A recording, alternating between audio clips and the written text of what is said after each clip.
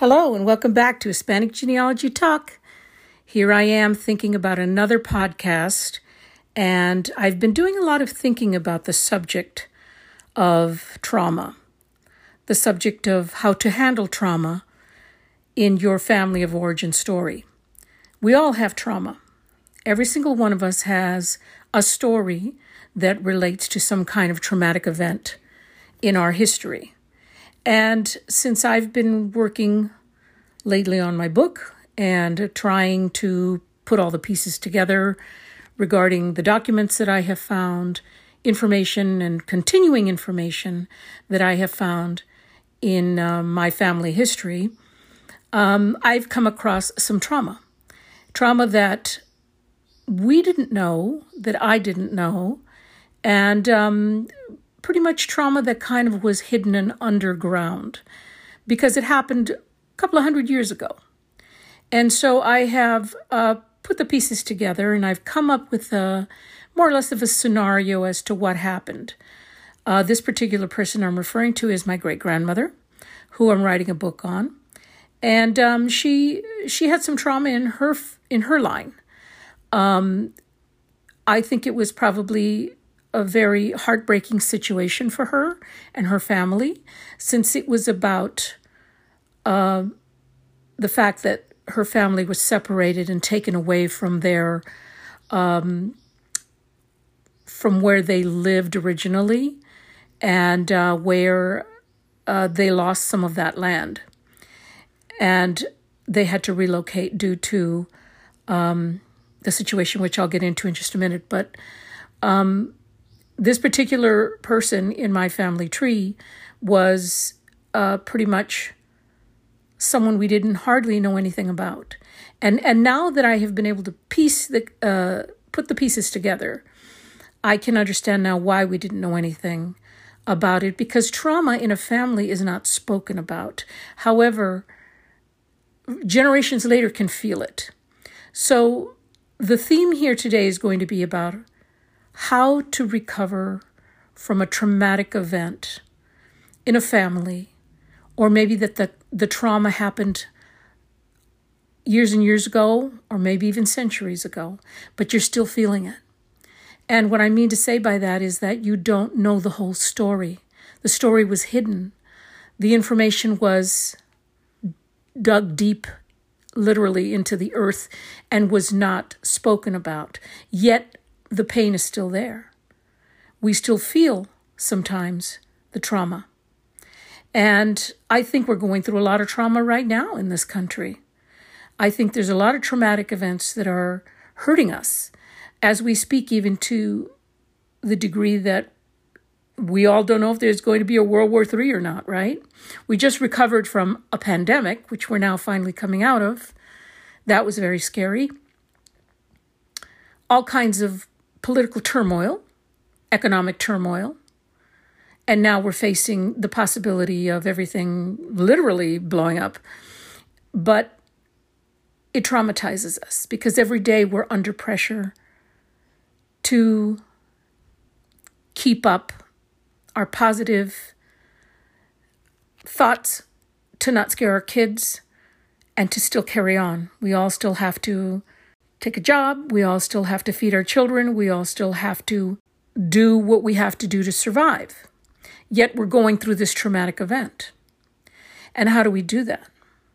And then we bring it, now we're a little bit closer to us, and all of the things that that we, as a people, I'm referring to the Hispanics in this country, and all that we're going through even now. It's traumatizing. How do we recover? How do we transcend, so to speak? And so it helps to have a sense of who you are, and it helps to have a sense of where you came from. This is what roots us, any of us really. If you will pick someone out of the crowd and ask them if they know anything about their ancestry, or if there is anything they know about their immediate family, first generation, or the generation that they live in now, and they can't tell you very much, unfortunately, they're at a bit of a disadvantage because they don't know their history. So they're at a disadvantage because they don't have that rootedness that some of us that have done the hard work have. And it just makes you a stronger person when you do your genealogical work and your ancestry work, and even things that are happening now. We can look back on our past and say, we've been through some hard stuff. My genetics, my people have been through some hard stuff, but we have survived. We have overcome. We have transcended. So how do we do that? How do we get to that place? Well, it all starts with where you are right here, right now. And finding these clues in your family of origin story, I'm not going to lie to you, it's a long process because you have to go out there and you have to dig. You have to dig through a lot of records, and that may take you a very long time. It sure has taken me, but I have to say that it's been worth it because I now can say, for the most part, that I know where some of this trauma came from. And I can pinpoint to certain events in my historical line that corroborates that because I've done the work. I've been, as you all know, I love to read books, and I'm a big Audible book listener and just hard copy books in general. It's just something that I'm always doing. And because I've said this before, the audiobooks are just great because I can take the book with me. Wherever I go, I'm listening. I'm picking up lettuce, I'm picking up eggs, and I'm listening and I'm learning. So there's this one book that I want to refer to you really quickly. It's, I guess you could say that it's kind of, Hispanic in origin because our Hispanic roots from our Spanish side go all the way back to Rome. And if this is new and surprising to you, let me be the first one to tell you, yes, you descend from people that lived in the Roman Empire. And so from the Spanish side, you definitely have that connection. So the book that I picked up and started reading about recently is a book on Roman architecture. And what's fascinating to me about this one particular book is that I've always been fascinated with Roman architecture. Everywhere I go, even here in the United States, that is the overriding theme of all of our civic buildings and government buildings is that they have that Roman look. And I know that it is connected to a lot of the ideas about democracy. And that's for another podcast. But anyway, this book has been really enlightening to me. So the name of the book is called The 10 Books on Architecture by Vitruvius Pollio. And I hope I said that right because I'm not Italian, but I think that's correct. And I find it so fascinating because historically speaking, we've lost a lot of information on Rome. I mean, most of it was destroyed. I think we have I think I read there's only 1 or 2 or maybe 3% of the books that were written have been discovered. And that's a whole other story. But the reason, most likely, what every scholar will probably tell you, is that during the fall of Rome in the 4th century, everything was destroyed. So for the most part, a lot of these books are like gold when they are found. So this particular book was found. It was, it was written according to Cambridge Core online. The breakdown or the summary, I should say. The breakdown or the summary was published by Cambridge University Press. So the summary says that this is the person Marcus Vitruvius Pollio. And he wrote his 10 books on architecture in the first decade of the Pax Romana, 30 to 20 BC. Now, BC, everybody I think knows, is before Christ. So This is a very old book, over 2,000 years old. And they found it.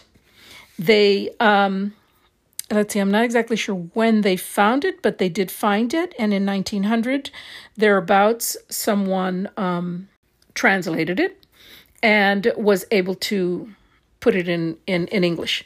So the book is available. And I got my hands on it, got my hands on a digital copy. And I couldn't believe what it was saying, because this particular man was very famous in his day.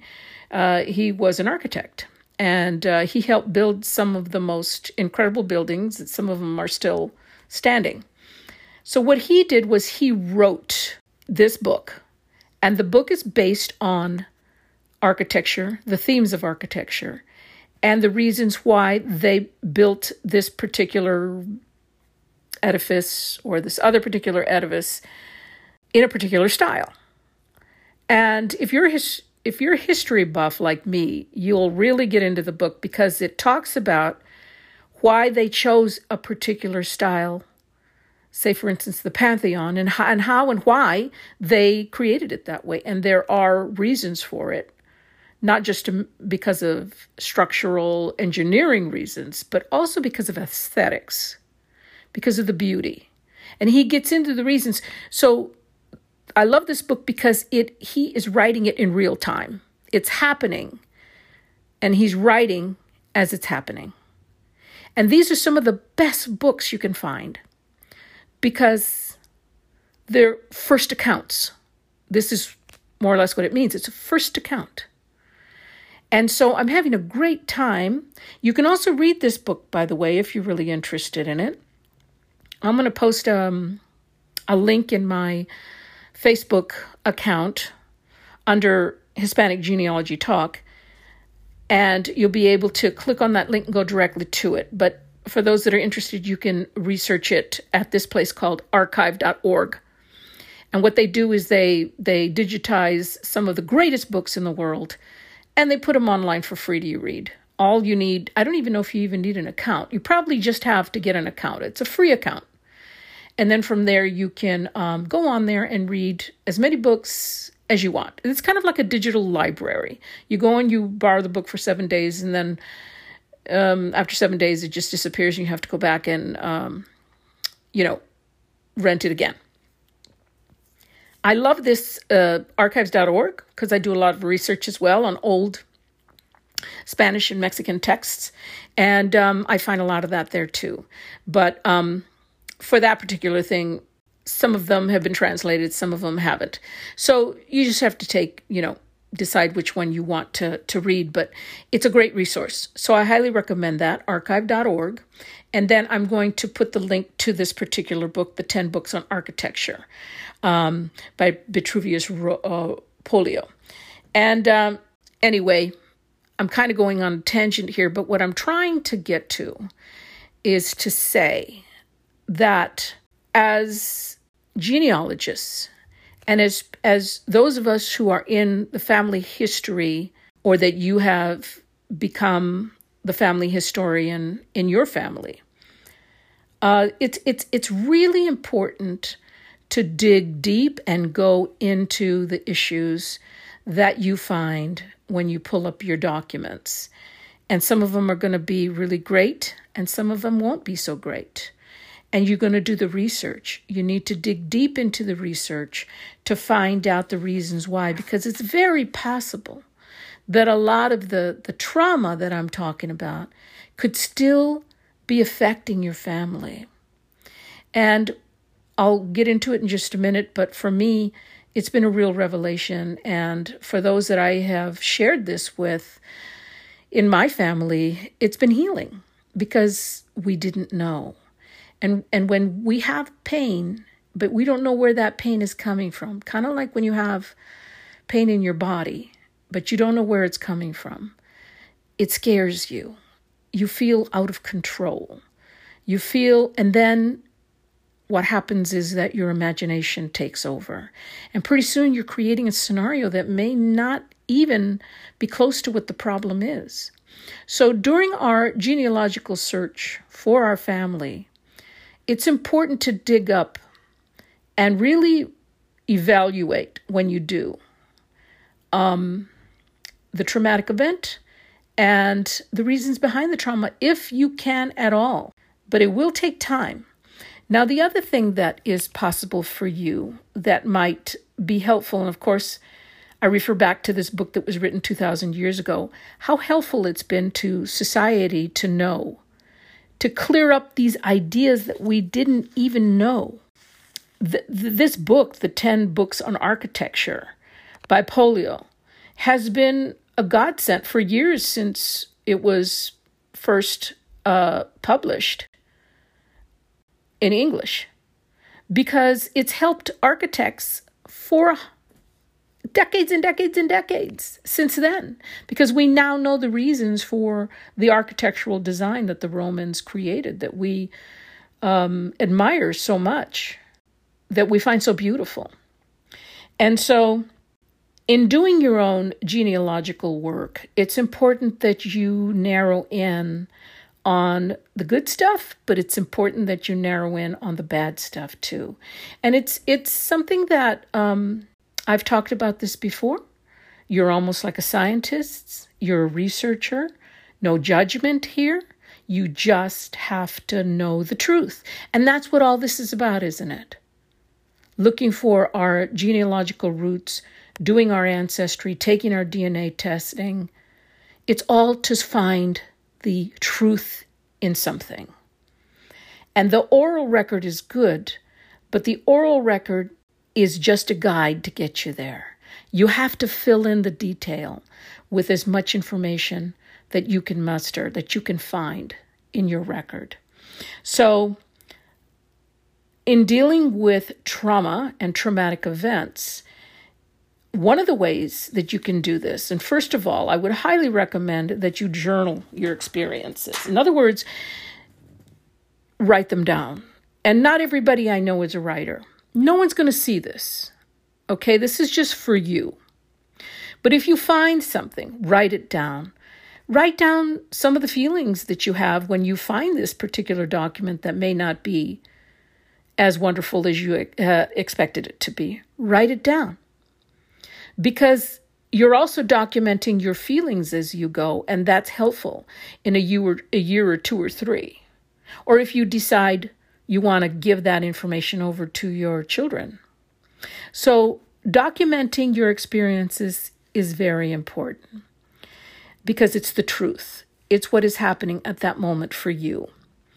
Then again, you have to interview all your family members also to get to a particular memory that maybe someone on one side can't remember, but maybe a sister or a brother will remember from a different perspective.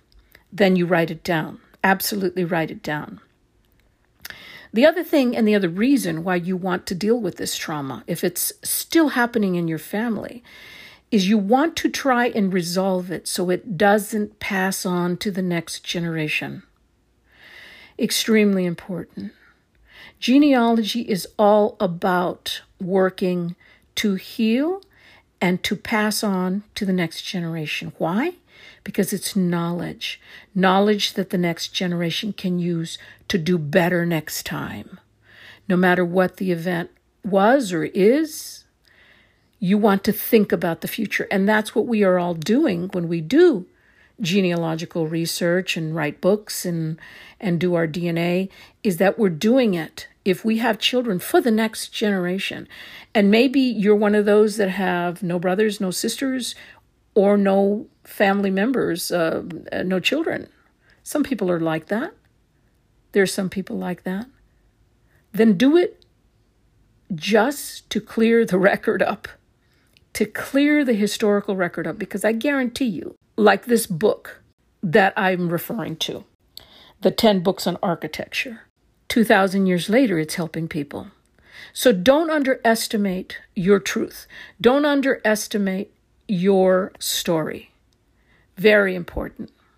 Okay, now what I'm going to do, since I'm almost at 21 minutes here, I'm going to split this podcast in 2 different episodes so that if you feel like you can't listen anymore, well, you can stop at this point. But if you want to continue, I have another half that I want to discuss. So I will stop here for now.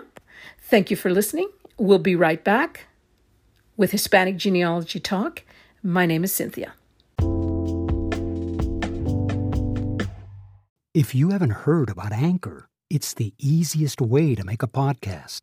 Let me explain. It's free. There's creation tools that allow you to record and edit your podcast right from your phone or computer. Anchor will distribute your podcast for you so it can be heard on Spotify, Apple Podcast, and more. And you can make money with your podcast with no minimum listenership. It's everything you need to make a podcast in one place. Download the free Anchor app or go to anchor.fm to get started.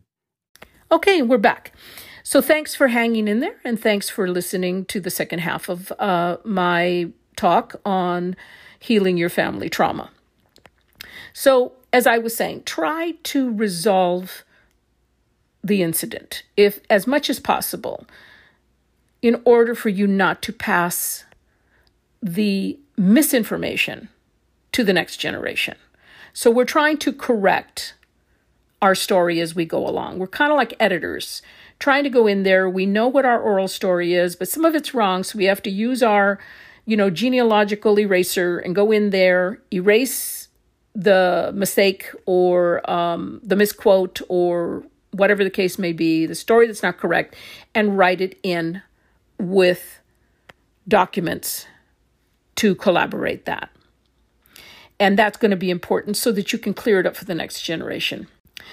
Regarding my particular situation, and the reason why I think about this a lot is because, I went to this seminar yesterday. It's a really great seminar that's being held. I took a road trip over to this place called the Huntington Library in San Marino, California. And it's well worth the trip. I went there with my daughter because there was something I wanted to see. And they do lectures, they do free lectures there. And if anybody knows about the Huntington, it's one of the premier research centers, not just a museum, but it is a museum too, but it's also a research center for history. And it holds a lot of historical data going back to the founding of California, which at that time was Spanish. So the name of the seminar that I attended was called A Deep History of Mixing Blood, Indigenous Strategy, Fur Trade, and Race Science in North America. And it caught my attention immediately. The professor was Ann Hyde. She's a professor of history at the University of Oklahoma. And what she was discussing was how intermarriage was a vital Native strategy for using diplomacy and captivity to create a successful world of mixed descent people who pioneered the American West. And of course, we all know that happened during the conquest, right? That was just something that was a given, and it was always taught to us growing up. We know that we are mixed blood. And I kind of laugh a little bit, because there should be a separate category for us when it comes to, race. And I know that the people in Canada feel this. They feel they have a specific view of race, and they're called the Métis.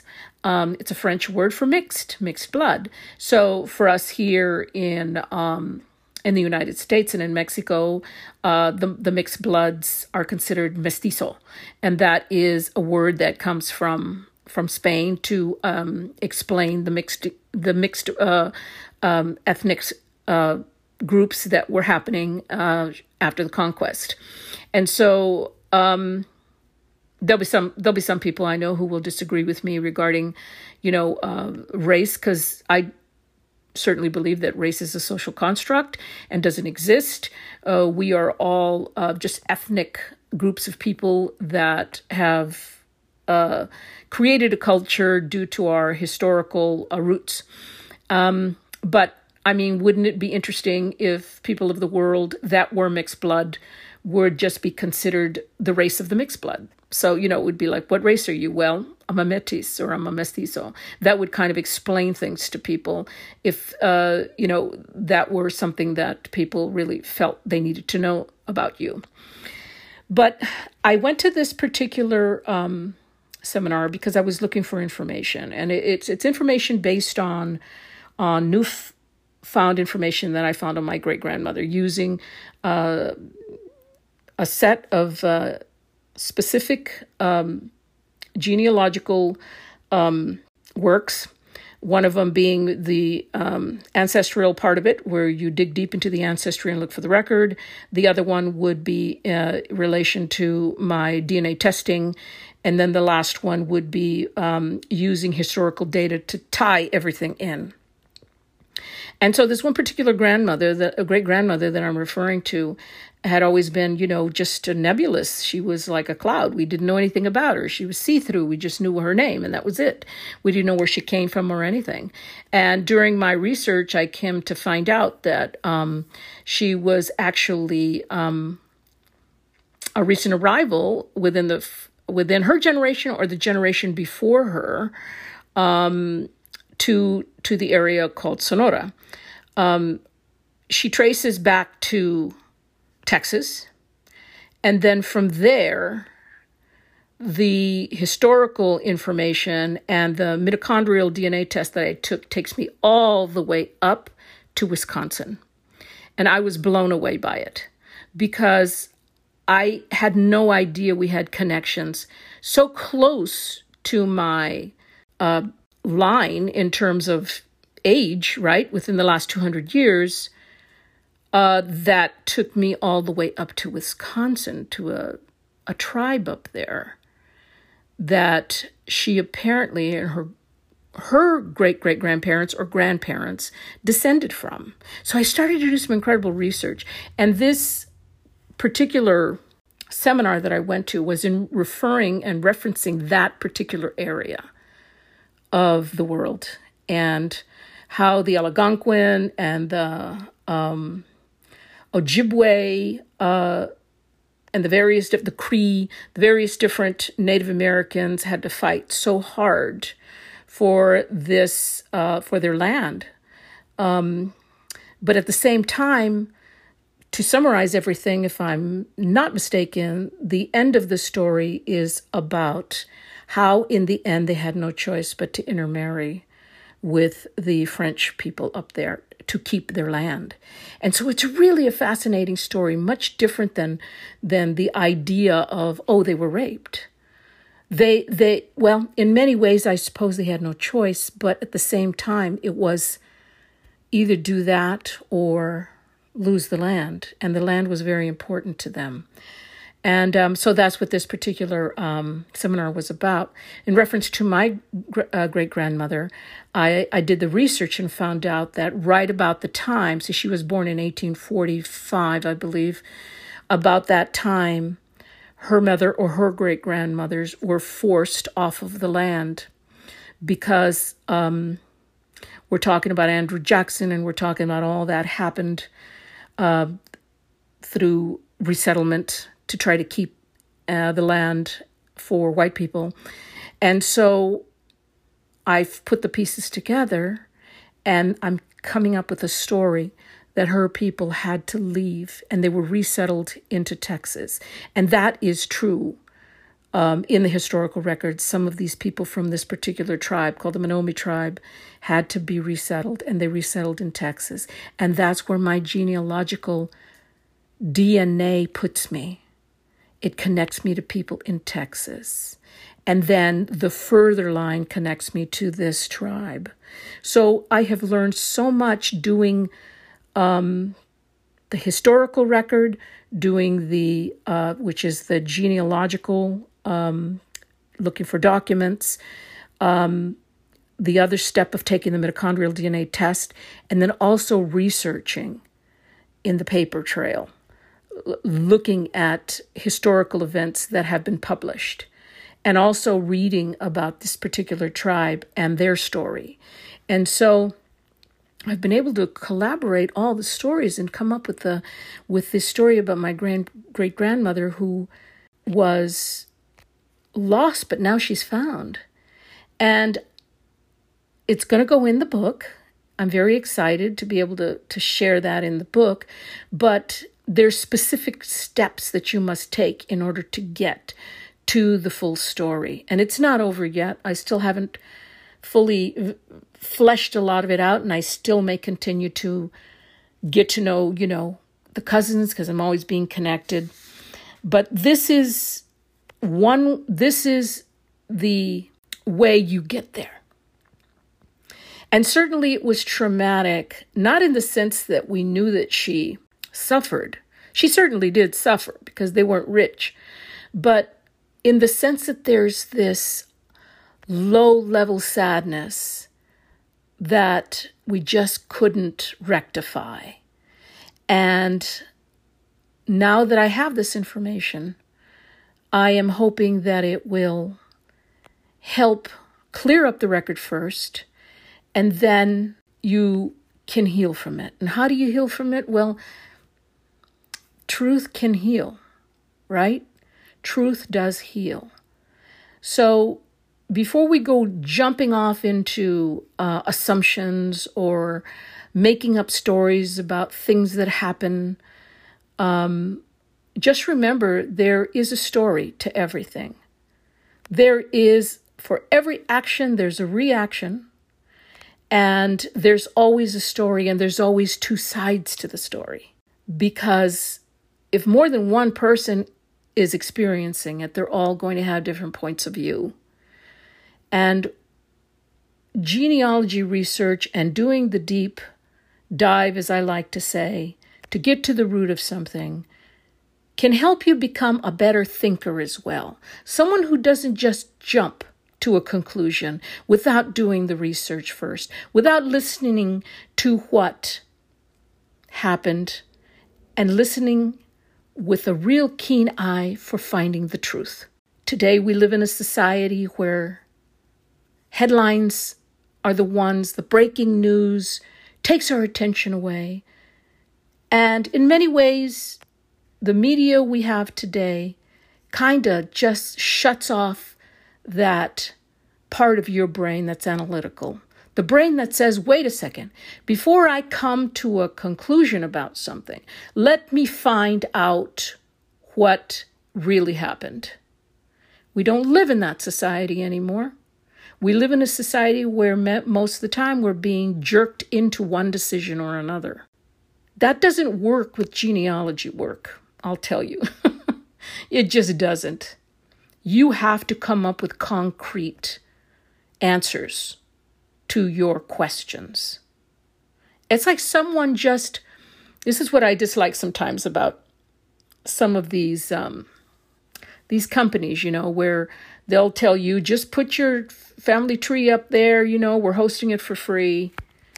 But what happens with a lot of people is that they'll take your knowledge and they'll transfer it to their family tree, thinking, well, their last name is Gonzalez and my last name is Gonzalez, and we were both, in Texas. It must be my family member. And they'll grab your information without doing the due diligence themselves. There's a lot of people named Gonzalez in Texas. So what I'm trying to say here is that genealogical work makes you a more truthful person. It makes you someone who will stop, analyze, and really look at the picture. And isn't that what we all want to strive for in the world, is to be better at truth, to be better at passing knowledge on to the next generation than to be spewing a lie we heard on the internet or on the news? Yes. So I highly encourage you to continue doing your ancestry work.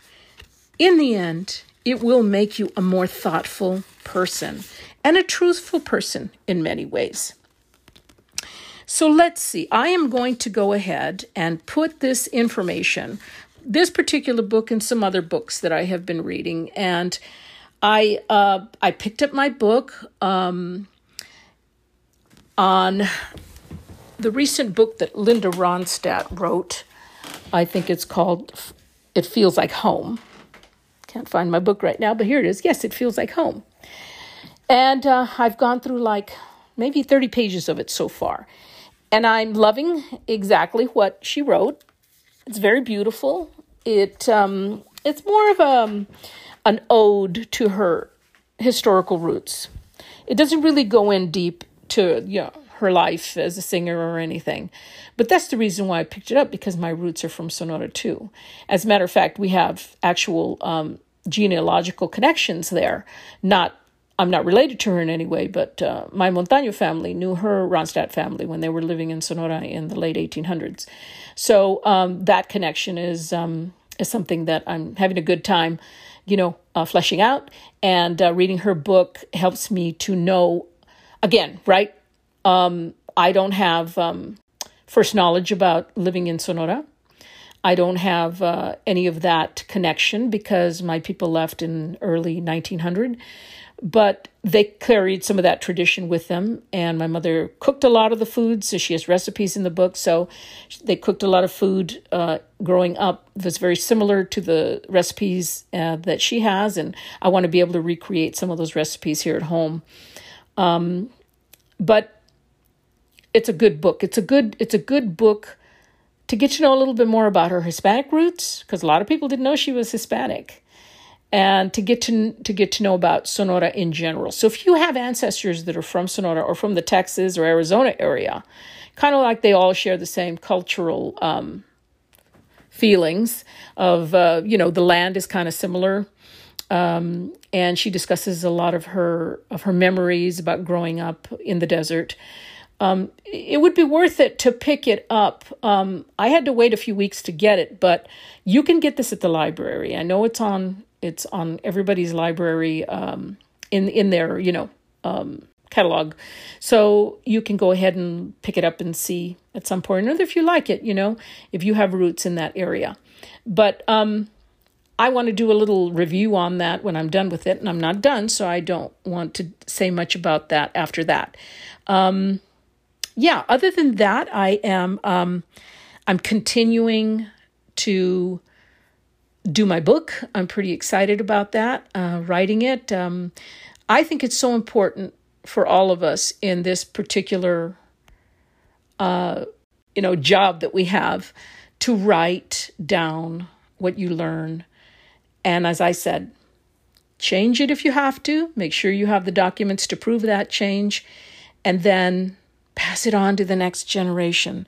It's going to be so important. And in reference to trauma, it's very important that we do clear up the trauma.